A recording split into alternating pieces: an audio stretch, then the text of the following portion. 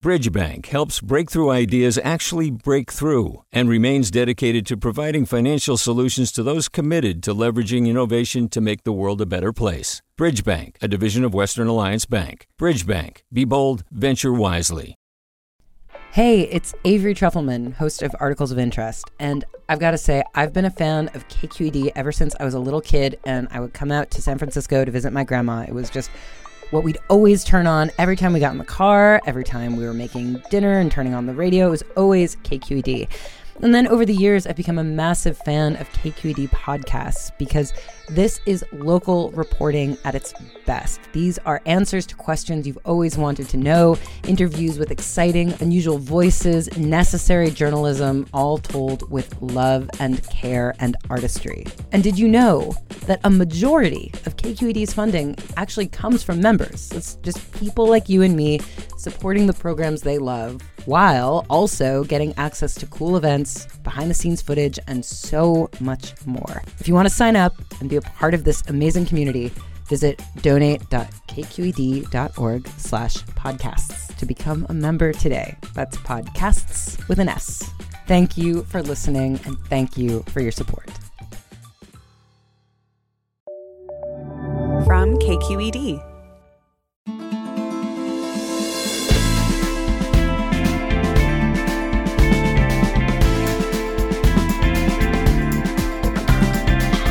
From KQED in San Francisco, I'm Alexis Madrigal with a special MLK Day edition of Forum from the Archives.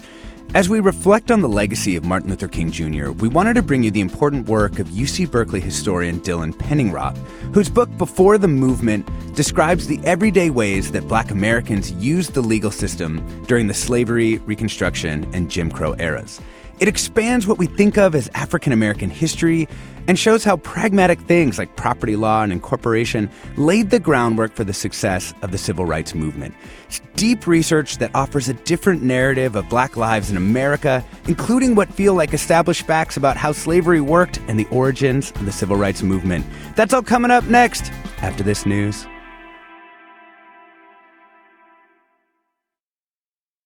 Welcome to Forum. I'm Alexis Madrigal.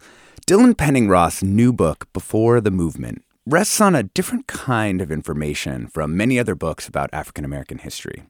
It's not reliant on Black or white elites' account, nor on the oral histories of enslaved people. Instead, Penningroth's research over the last nearly 20 years has resulted in a database of county court cases in which Black people brought the kinds of cases that everyone brings to county court: contract disputes, divorces, the stuff of everyday life. This different evidence base leads Penningroth to some startling conclusions about the way Black history has been told. Let me quote here. The notion of Black history as a freedom struggle has also cost us something. It has helped make Black history almost synonymous with the history of race relations, as if Black lives only matter when white people are somehow in the picture. It has laid a moral burden on African American history that few other scholarly fields must carry, urging us to judge our ancestors according to how well they advanced the freedom struggle. It has often infused a subtle romanticism into African American history, with Black people playing the role of humble folk heroes, overcoming adversity against the odds, or fugitives defined by a common history of dispossession and yearning for freedom. Most of all, it has shrunk our vision of Black life down to the few areas of Black life where federal law and social movements made a difference. This book, then, is an attempt to recover the vastness of Black life, recentering ordinary people living with and against the grain of history. And the aggregate of so many lives being retrieved from the past is an extraordinary achievement. Dylan Penningroth, welcome to the show. Thank you for having me. So your interest in the story of how Black people use the law has its roots in your own family history. Can you tell us a little bit about it? Well, I grew up in New Jersey, and like probably most of your audience, I grew up hearing a lot of family stories. My New Jersey family, they all came from Virginia, Southside Virginia, and I always heard about a place called Cumberland County. And I actually went to Cumberland County when I was 5 years old for the funeral of my great-great-uncle Thomas Holcomb. Mm-hmm. And when I was older, I heard an audio tape that another one of my uncles had made of him. And it told a story that I had heard before, but I hadn't quite heard it that way. And it was about how Thomas Holcomb's father, Jackson Holcomb, who was a slave, owned a boat, and how he used that boat in the closing days of the Civil War to ferry Confederate soldiers across the Appomattox River. And when they got to the other side, they paid him. And I thought, that's strange. Why would they do that? Well, and to unspin a little bit why Confederate soldiers paying a slave would be such a surprise given the way the history has been told. So one thing that we know about slavery is that slaves did not have rights. That's something that all the law treatises tell us, and it's true. They didn't have rights. But what we don't really think as much about is the privileges of slavery. And that sounds like an oxymoron. It's kind of a weird thing to say. But in fact, in the 1800s, the word privileges actually meant something in law. It's actually in the Constitution, the Privileges and Immunities Clause of the Constitution. It's actually getting at something that's really big for white people, for people who actually are citizens. And slaves had certain privileges. One of them was the privilege of owning property, like a boat, and to make deals with white people, such as a promise to ferry you across the river in return for some money. Yeah. So how were rights and privileges different? At the most basic level, a right is something that you can go to court and get protected. It's something that a judge can say, you have this right, and if someone violates that right, then they have to pay. A privilege can be violated without any repercussions from a court. But that doesn't mean that there aren't repercussions for people abridging your privileges. And we see that again and again in the history of slavery. Yeah. So before we go deeper into the conversation, you have a really interesting note in the book about how you use the term, slave versus, enslaved person. There's been a lot of debate about that, both in the history as a field as well as kind of more popularly. Talk to us about how you kind of decided to use these terms.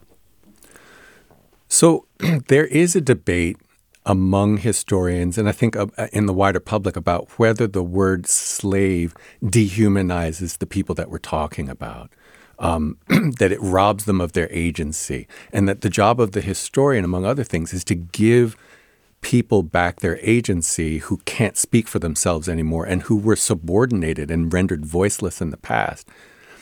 I happen to think differently. I don't think that we historians can actually restore agency to the enslaved of the past, in part because they always were human. The way that slavery made money was by exploiting slaves' humanity. They were valuable precisely because they were thinking, acting human beings. And so I decided that I wasn't going to, construct elaborate sentences to get around the word slave. And so sometimes I use the word enslaved person or enslaver. But if it makes sense in a sentence, I will go ahead and use the word slave. Yeah. So let's talk a little bit about the way that, before the Civil War, when the institution of slavery is strong, how did free and enslaved black people use the law to assert, to use the law? How did they use the law? Yeah. So free people is actually a really interesting question. So enslaved people and free people, they're often related to each other. They live in the same communities. But free people are using law in many of the same ways that white people do. So free people before the Civil War have many rights, but they don't have all the rights that white people have. They look at that situation. They think, well, we have the right to make contracts. We have the right to own property. Slaves don't. They only have privileges in that regard. Free people also have the right to make corporations. And that's one of the first things that they do is they start to found these associations, colored people's conventions. And these are kind of the forerunners of the civil rights organizations that we know today, like the NAACP or even Black Lives Matter. They incorporate. They're using corporation law. This goes back to the 1820s and 1830s. So free people are using all these legal tools. And when emancipation comes, the 4 million enslaved people who become free people, they begin to use law in much the same way that free people of color did before the Civil War. But the key thing to remember is that when we talk about civil rights, they're not the civil rights that we're thinking of today. They're really just this limited basket of rights: property, contract, the right to make associations, and the right to go to court and defend those rights. So there were, within this broader field of rights, right, there were kind of three different types, right? So there's this narrow band that you're talking about, which were called civil rights at the time. What are the others, the political and social? So that's right. There are these historians have figured out that in the 19th century, Americans generally thought of rights as existing in kind of three baskets. So one is civil rights, and those are the ones that I just described. The second one is political rights, the right to vote, the right to hold office. And then the third basket is really, in a sense, everything else. And so what that means is that that social rights is kind of a flexible category.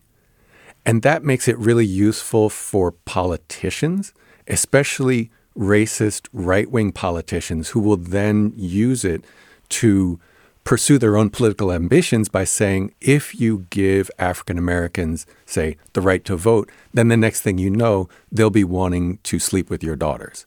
And so social rights just becomes this catch-all category that's politically useful and kind of explosive for civil rights activists to pursue. And one of the things that smart progressive politicians try to do is they try to say, okay, we're not talking about social rights. We're only talking about civil rights. And that, in fact, is the political move, the brilliant move that the Republican Party under Abraham Lincoln makes. Where did the kind of folk version that I understand, kind of civil rights of, when we say like the civil rights movement, like where did that get forged? Like that new definition of what civil rights are? So that gets forged slowly. So it bursts onto the scene, I think, in earnest in the 1960s. But really, the seeds of it get planted all the way back in the 1820s and 30s with these colored conventions. Because again, one of the things that they're doing is they're saying that because we are denied the right to vote, because we're discriminated against in the social sphere, like we can't sit next to white people in the theater, we can't go in streetcars, because we don't have equal rights in all spheres of life, therefore we are what they call slaves of the community. We're subject to civil slavery. And so that's a rhetorical move. And what they're doing here is they're trying to divide the world into two categories.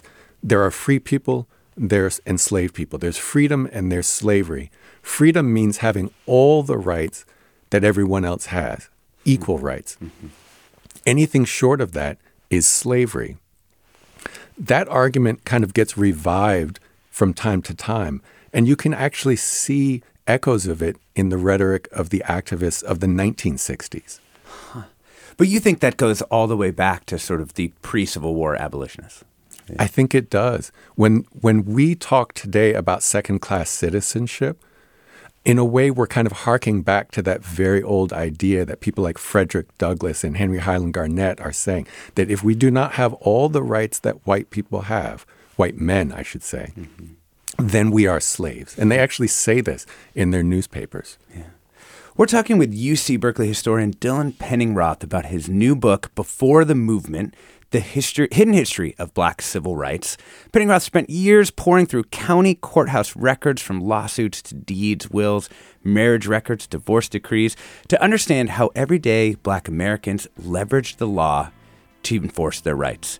I'd love to hear from you. Do you have questions for Dylan Penningroth about this research? You can give us a call. The number is 866-733-6786. That's 866-733-6786. You can email your comments or questions to forum@kqed.org, or you can find us on all the different social things at KQED Forum. I'm Alexis Madrigal. More after the break.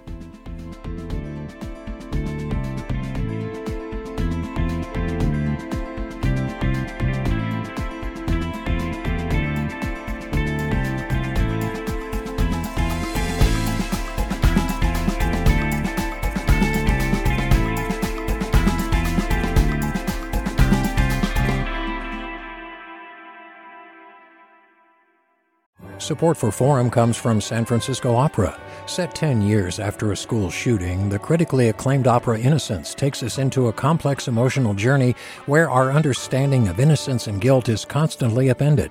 Kaya Sariaho's ethereal score collapses the past into the present as a community of survivors grapple with how to move forward. Don't miss the highly anticipated American premiere of Innocence, June 1st through 21st. Learn more at sfopera.com. We've all got those parts of our house where the internet just won't go. Well, if you had wall-to-wall Wi-Fi from Xfinity, you could worry less about dead spots. Because with wall-to-wall Wi-Fi from Xfinity, you get fast speeds, reliable connection in every room, and power for all of your devices, even when everyone's online. That's wall-to-wall Wi-Fi only with Xfinity. Restrictions apply, not available in all areas. Actual speeds vary.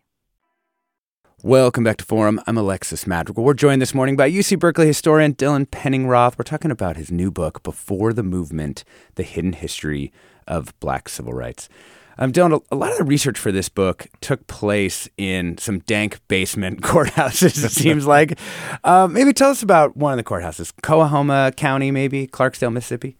Sure.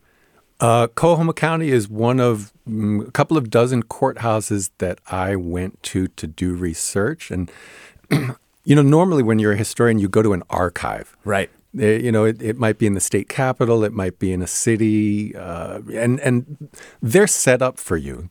Their job is to serve you records about history and help you sort of figure out, where the stuff is that you want to look at.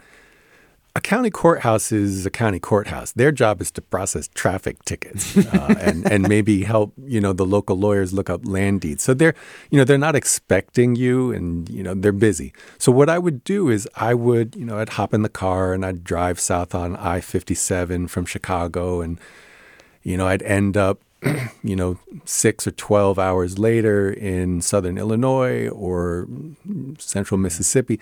And so, I would go early in the morning to the county courthouse, which is usually in the center of the county, Clarksdale, little town in the Mississippi Delta, home of the blues. Morgan Freeman actually had a restaurant there for a while. And I would go there and I would call ahead to see whether the records that I wanted might still be there. And they would typically say, maybe, I think so. And when I got there, I would sort of explain what I was doing. And if I was really lucky, they would say, well, there's the back room, have at it.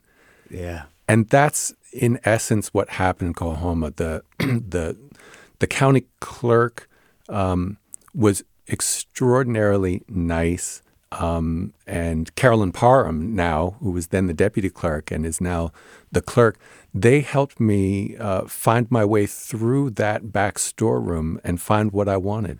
Because basically what you're looking for at first are dockets, right? You just want the names of people who brought cases, because then you're going to take those and what do you do with them?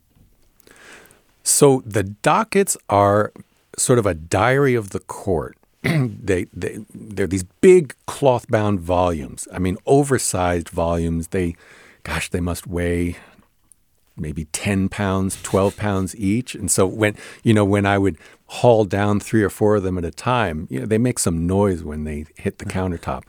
And so on the dockets, what they're doing is they're listing out the cases that the court heard. And what they write is the name of the plaintiff and the defendant. They might write the nature of the suit, like this is a divorce or this is a land case or an accident case. They'll write the dates, the date that it was filed, and then the various motions in the case. One thing that they do not write, and this was a surprise to me, is they don't write down race. And that's true, like all the way, right? I mean, that's true even in like the Jim Crow South. If you've got a case, you would have to go try and track down independently the race of the litigants. It's absolutely right. They stopped marking race in 1865, even in the Deep South. Before 1865, they would typically say whether the person was an enslaved person or a free person of color. After 1865, they just stopped doing it. And I think it's because those categories don't matter anymore legally. Obviously, they matter a lot outside the courthouse and inside the courthouse as well. But as a matter of law, there isn't really a cause of action called the Negro law of property, right? Like you can't sue in Negro property or Negro torts. You sue in property, right? Like you sue, for breach of contract. You don't sue for Negro breach of contract because there's no such thing. And if you are in court, you have to adhere to the law. You can only make arguments that the law will allow. So how do, just ordinary Black people kind of deal with this situation in which, I know legal fiction has a more technical definition, but as a legal fiction, their race doesn't matter. But in the real world, their race really matters. So how do they deal with that? They deal with it in a lot of different ways. So, okay, the clerks are not marking race on the dockets. So there's this whole story that I can tell you about how I figured out what race people were. But the way that people negotiated, the way that they dealt with it in an actual case was tactically. So each person involved in a court case has a certain goal. Like the plaintiff wants to win, the defendant wants to win, the lawyers want to win because that's how they're going to get paid. The judges have a different set of needs. They want to get through their docket quickly. If it gets appealed, like to the state Supreme Court or the U.S. Supreme Court, they have another set of considerations which involve whether they want the case decision to apply broadly or narrowly. So each one of those players in the case has certain interests which might be advanced or hindered by mentioning race. So sometimes you see the lawyers for a Black person actually putting race into the record because they think that it's going to gain them an advantage in court. So often what they do is they'll play on a stereotype of Black ignorance and Black helplessness. And I call it the ignorant Negro trope. And the idea is you have a Black person and you're claiming that that Black person was defrauded or cheated or exploited or pressured into signing a contract that he shouldn't have signed and that is very bad for him to have signed. So you need to get him out of this contract. In the law, there are various defenses that you can use. They're not connected to race. There's no such thing as in law as sort of a Negro law of contract again. But what you can do as a lawyer in Coahoma County, Mississippi in 1910 is you can say, look, my client was pressured into this contract by this powerful white man because he is an ignorant Negro. And they use that again and again, and it works. Wow. There is an aspect of your book that looks at the way that Black people used property rights, and maybe even more importantly, that white people continued to respect property rights, even in a time where we know that there was tremendous racial violence, that lynching is on the rise, through all of these different periods, not just in Reconstruction right after the Civil War, but post-Reconstruction, reactionary South. White people continue to respect the property rights of Black people, at least in some cases. Explain that to us. Why is that? That's a great question. At the broadest kind of theoretical level, the answer is that property law is really conservative. It doesn't change very fast. It's, most of the principles are hundreds of years old. In practical terms, kind of think back, if you own a house or if you bought a house, think back to the moment where you signed the papers, right? So you're sitting in the office of Chicago Title Company, yeah. Right? And there's a bunch of people around the table, and you're being asked to sign a whole stack of papers, and everybody's making small talk, and they're waiting for you to sign this and that and the other thing. And you kind of know what's going on, but really what you know is the big picture. What that moment is about creating a record of the transaction so that people will be on notice that you own the house, that the bank has a mortgage on the house, that the bank will need to get paid first if anything happens to the house, right? All of this is creating a public record. It's putting the world on notice that this thing happened. You bought this house. You now own it. It's putting the world on notice specifically that you are now in what's called the chain of title. So you now have title to the property, and you are taking it from the seller. And then someday you're going to sell it. You're going to convey it to someone else. Maybe you'll convey it by will to your children or to a spouse. And all of that has to be put on record. The chain of title is really important because if there's a break in the chain of title, well, that's what Chicago title company is for. They're there to ensure it, to make sure that if that happens, they're going to back it up and they'll spend the money to fix the break in the chain of title. Once Black people are freed, once they begin to acquire property, and that in itself is an incredible story of blood, sweat, and tears, the way that they managed to save up money through hard work to get property. But the more they get property, the more they are, in essence, entering into the chain of title. And at one end of the chain is a whole bunch of white people. And at the other end is potentially more white people.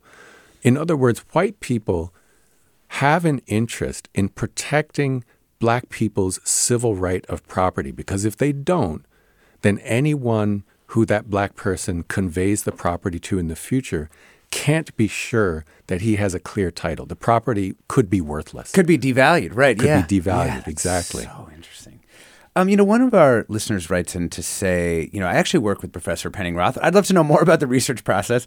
And if he worked with the community for his book, did the towns and communities provide more depth to this work? And it's kind of a fascinating, particularly around like Black land ownership. And were you able to find different communities where people said this, where they provided insight into how these things worked?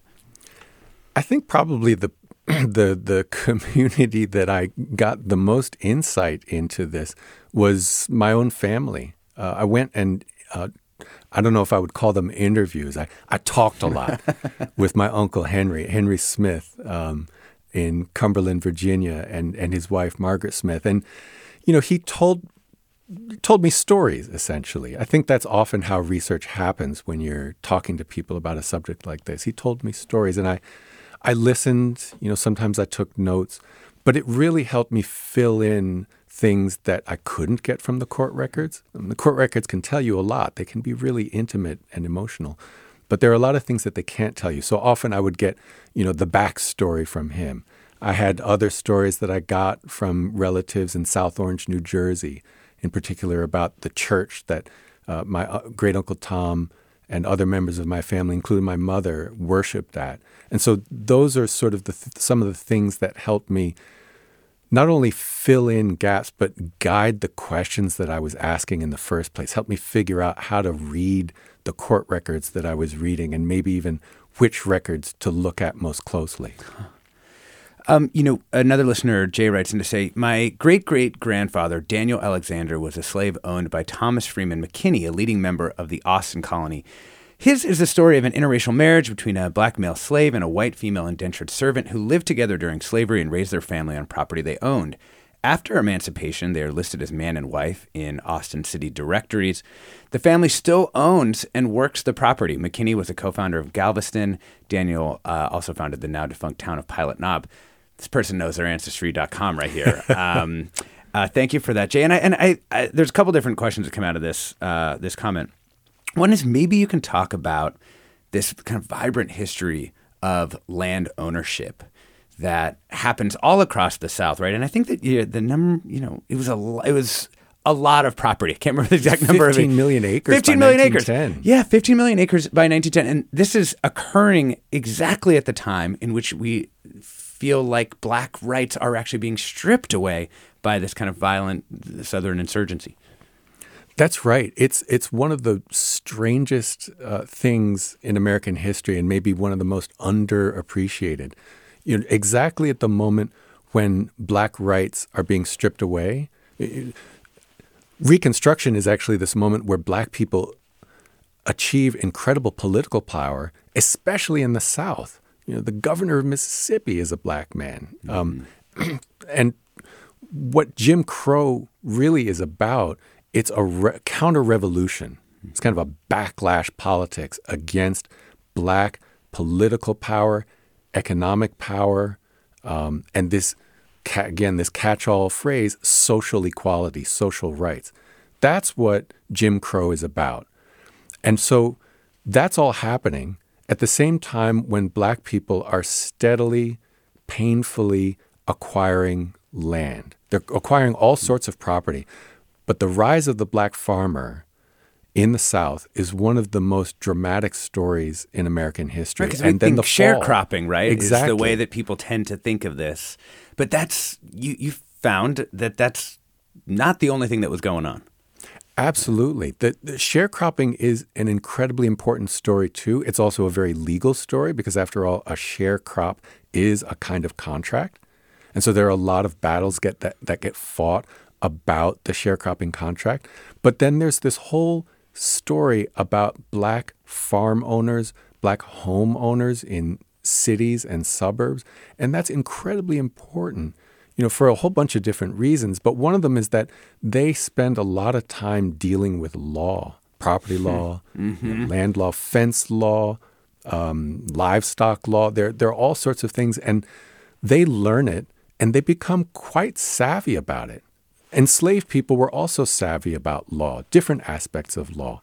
I mean, one of the things that I think is really important to appreciate, and I think often gets covered up, is that African Americans have always thought about law, always talked about law, always engaged with law.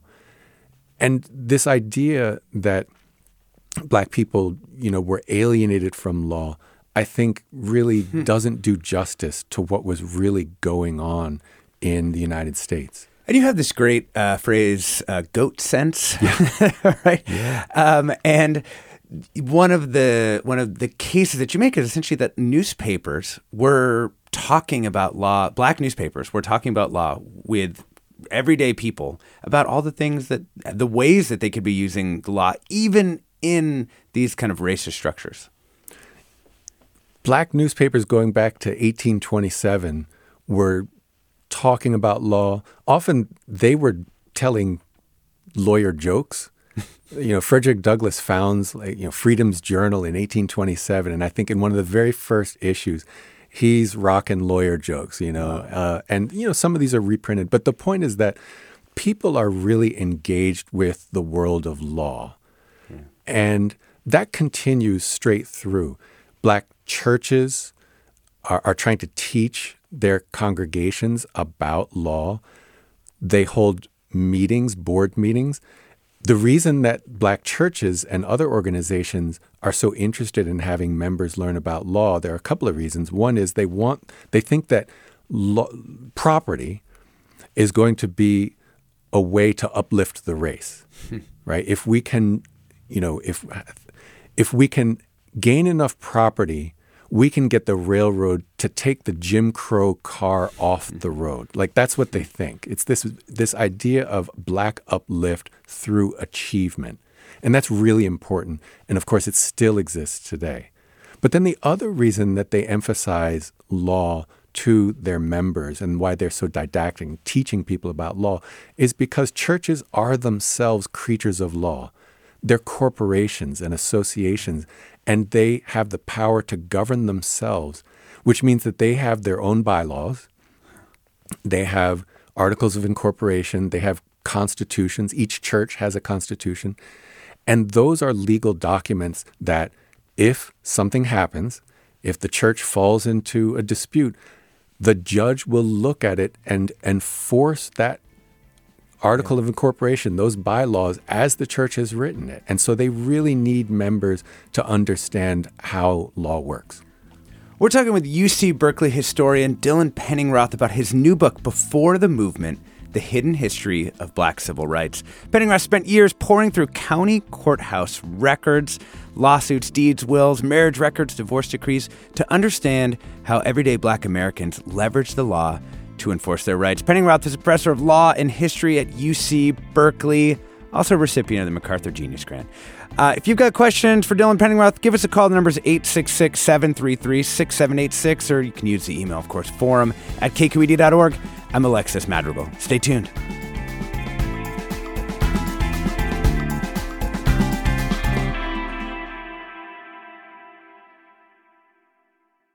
Support for Forum comes from San Francisco Opera. Set 10 years after a school shooting, the critically acclaimed opera Innocence takes us into a complex emotional journey where our understanding of innocence and guilt is constantly upended. Kaya Sariaho's ethereal score collapses the past into the present as a community of survivors grapple with how to move forward.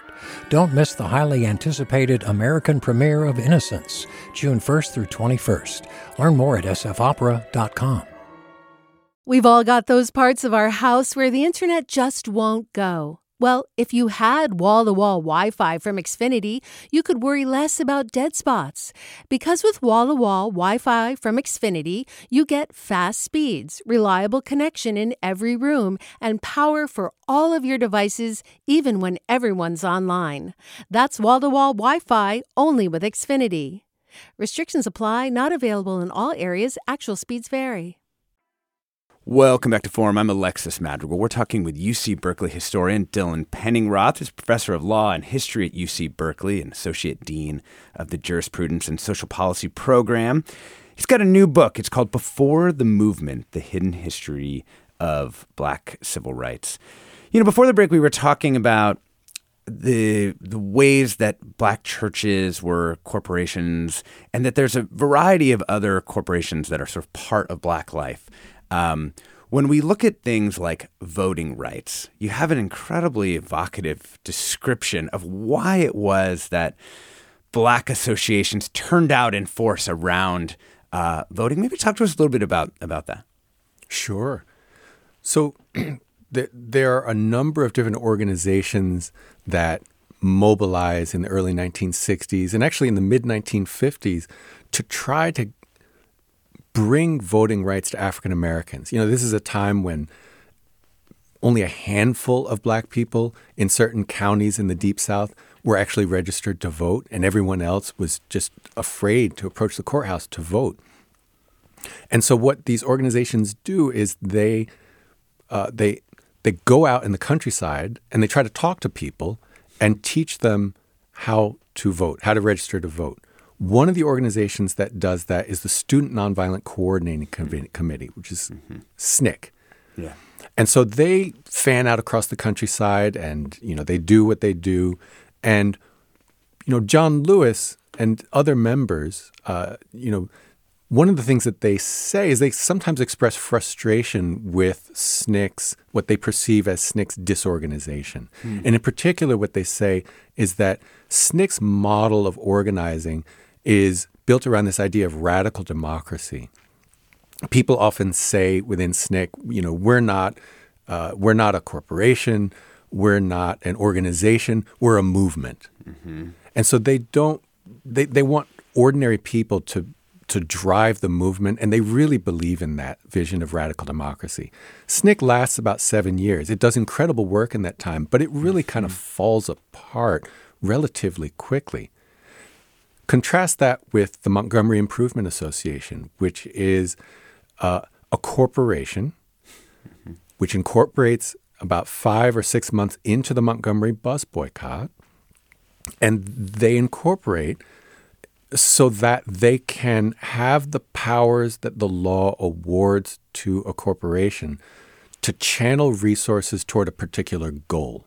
Mm-hmm. So there's a president, there's a board of directors, and you know the vision for that organization is going to be agreed on and then acted on by the president and directed from the top. Mm-hmm. You know, the MIA still exists today. Mm-hmm. And, you know, more importantly, it managed to orchestrate a bus boycott for 387 days, longer than anyone, even they, thought could be remotely possible, under enormous pressure from white supremacists who were doing all sorts of things to keep them from achieving their goal. Mm-hmm. And one of the reasons I think that they were able to last so long under all that pressure is that they decided to form a corporation. They had some structure. So we're going to spin it forward in a second, but let's spin it back to, you know, post-Reconstruction, right? There were associations that also functioned kind of like almost like a military operation to try and protect black people who were voting too, right?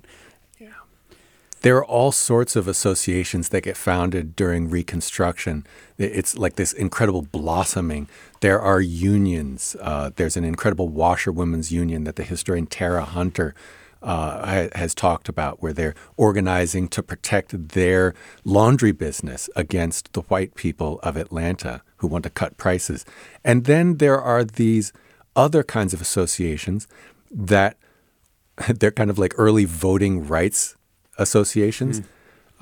So you think about 1866 in the Deep South, 1868, 69, 70, 71.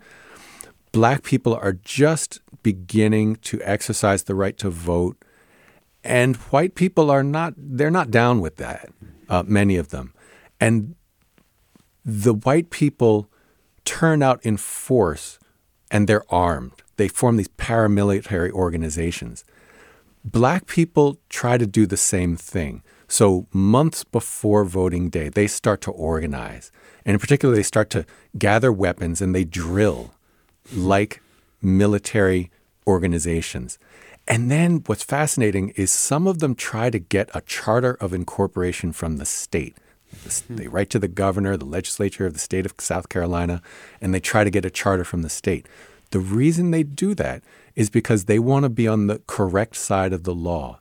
They know that if you're just a bunch of guys out in a field drilling with rifles or muskets or swords, and then violence ensues, you could be classified as an outlaw and charged with crimes.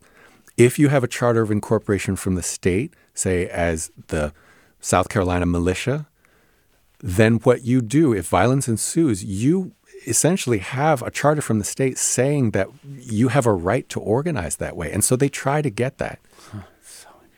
So taking these different examples, one from the kind of Reconstruction era, one from, kind of what we think of as the classic civil rights time, 50s, 60s, what do you think that says about organizing today? Like, at least my perception in the Bay Area is that SNCC style kind of quote unquote leaderless or kind of more group or based organizing is more popular than a more structured hierarchical kind of setting. Do you think these lessons can be extracted from this history, or do you think that that's overreading the history? Well, I'm a historian, so I can't claim any expertise in community organizing. But, I think there are lessons to be learned. It's not so much that one is better than the other. It's that there are trade-offs. If you go with that corporate structure, you're losing certain things potentially. You may lose that dynamic access to the desires of the community that you represent. Leaders of these organizations, they always need to say and actually do to represent the will of the community. And so there's a cost to incorporating. On the other hand, if you go with the radical democracy idea, somebody still has to sign contracts, for, the moving trucks. Somebody has to sign a lease for your community organization's headquarters. You need to deal with employment law. You got to pay taxes. All of these things matter. And, having a corporation is incredibly useful to manage those sorts of things. And you can play that down. But I guess if there's one takeaway, it might be to just acknowledge a bit more that that is a necessary component of organizing and maybe to lift it up a bit. Yeah. And also one that seems incredibly well grounded in, Black history. It's not like it's not outside the tradition. Exactly. We have talked recently on the show, and we talk about it more later this week, different efforts at reparation. And I wonder what you think the kind of ordinary kind of practice of law by Black Americans has to say or brings to those discussions about reparation for specific harms or just kind of more broad discrimination. Yeah, the reparations debate is an it's a fascinating one and really complicated. I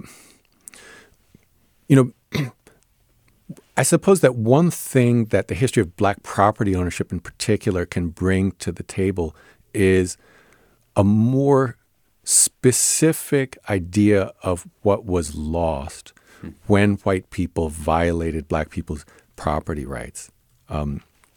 Often the stumbling block with debates about reparations is putting a dollar figure on stuff, right? Like, how can you compensate for slavery? Slavery is seen as this institution that robbed people of something that was of infinite value. How can you put a price tag on freedom? And so right off the bat, you're running into an almost insurmountable problem. If you can show specific properties with specific values and that they were taken from certain people, then you've actually got kind of a legal claim as well as a moral claim. Mm-hmm. I think one of the things that's been really difficult, like I think about when we had neighborhoods in which eminent domain was used a lot to foreclose on properties and build new infrastructure, the highways or some of these other things. There's this sort of individual losses that happen for individual families. Many of those homes were actually owned by white people, though. So it's like slightly different. They were Black neighborhoods, but many white landowners. But there's the community harms too. And so how do those get brought into a court of law? Is there any tradition to draw on from this book? There is a little bit. So the idea that a property has value beyond its commodity value, right? Like you can value a property in different sorts of ways. There's dollars and cents. What can you get for it on the open market? And that's a method that judges had been using for a long time, but they really went kind of whole hog on that starting in the 1950s. And that actually drives a lot of the Black land loss that we see. So we talked earlier about the 15 million acres. There are a lot of reasons why that number goes way down. It's just a few million acres now after the 1920s. But one of the reasons is that judges start treating land as if it's just a commodity, that it doesn't have any larger meaning. That actually, in American law, is something that stands alongside a tradition that is equally old, which is where judges look at a piece of property and say, no, that property has a larger value, of sort of a communal value, a familial value. They call it a propriety. And so Black people actually benefit from this for quite a long time. And it's really when judges switch over to this commodity value idea that they start really losing land through what's known as partition sales. Wow. So interesting. And the partition sales are between families, or they're going outside of families, or what's happening there? So they can happen between family members, going outside family members. Basically what it is a situation where you have a whole bunch of people who are all descended from the person who originally acquired the land. So you have like a great-grandfather, and then that person didn't make a will. And so by state law, whether you're white, Black, or anything else, that property passes down in equal shares to all the sons, daughters, and then to their daughters and sons. And so everybody owns a piece of the property, but not a specific piece of the land. They own shares kind of in this collective thing. So they become, in a sense, kind of like a family corporation. And so what happens is, if one person can be induced to sell, say your third cousin who lives in Cleveland, some white person might go and say, hey, do you want to sell your share of the land in South Carolina? And he says, sure, I haven't seen those people in 40 years. Right. And then he does it. And then it turns out that land, becomes sort of the wedge that this white property developer is going to use to break up the whole thing, get a judge to order a partition sale, because he then has the right to do that, and then it winds up being a multi-million-dollar golf course. Right. I wanted to focus in. We've been talking about like making these eras, before the Civil War, when, slavery was still an institution, and Jim Crow, we've been kind of adding complexity to the options that were available to Black people during those times.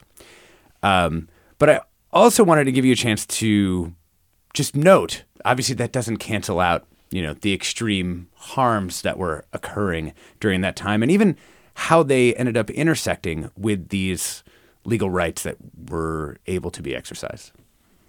No, that's absolutely right. And it's one of the difficult things that I think all scholars who write on African American history, Native American history, the history of subordinated peoples, we all have to grapple with this. Because on the one hand, we want to talk about what people did besides be victims. We want to show that they had agency, show what they did to shape their own lives. But then again, we also don't want to minimize the dangers that they faced and the forces that they were squared up against. And so, I'm constantly trying to strike that balance.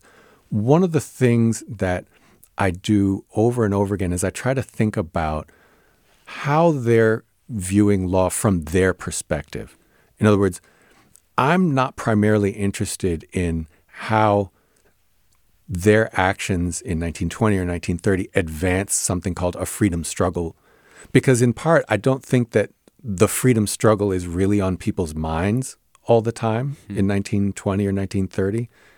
And in part because if you think of Black history as a freedom struggle, it has a tendency to draw your eyes away from aspects of Black life that I think mattered as much or even more than a freedom struggle. And those aspects of life often had to do with their relationships with other Black people. So wives and husbands, parents and children, ministers and members, all of those are relationships, and there are stories embedded in those that are really important and have to be told.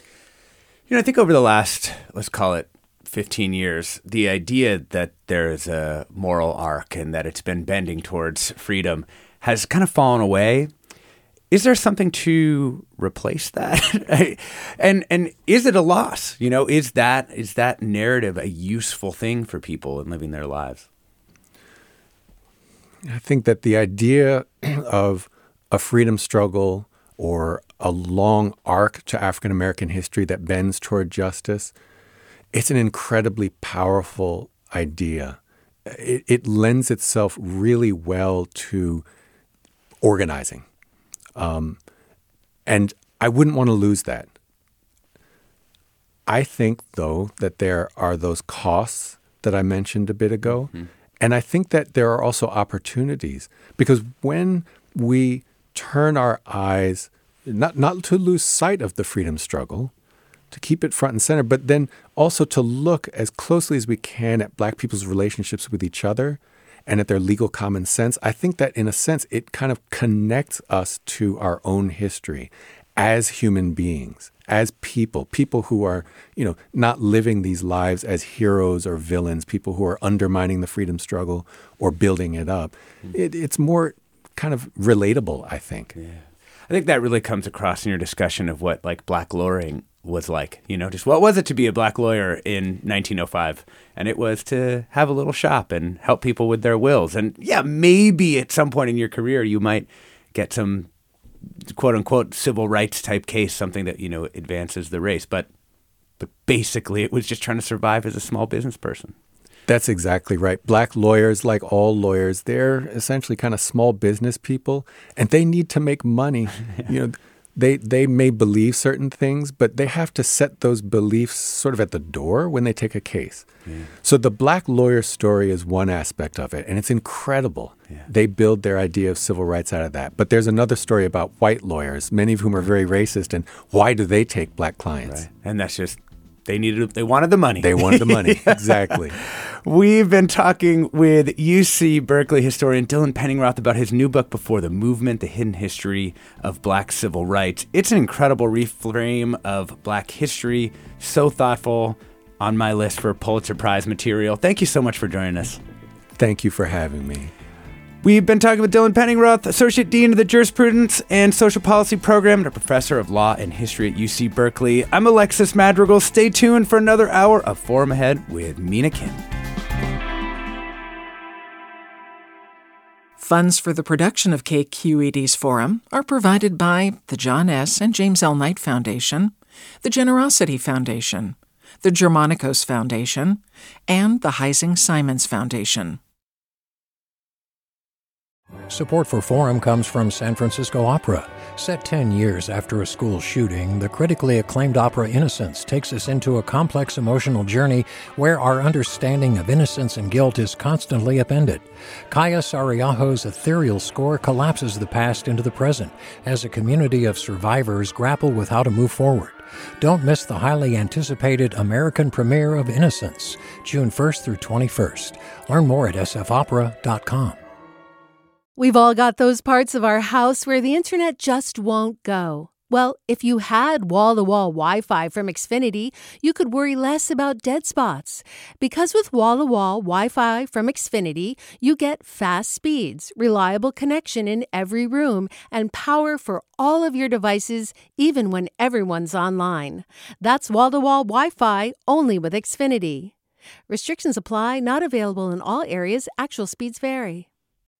All over the country, we need to improve reading in Wisconsin. Schools are changing the way they teach reading. I'm calling for a renewed focus on literacy. We have gotten this wrong in New York and all across the nation. And it's happening because of a podcast. I think your podcast has changed my life. And I'm going to share this podcast with everyone I meet. Sold a Story investigates how teaching kids to read went wrong. New episodes of Sold a Story are available now.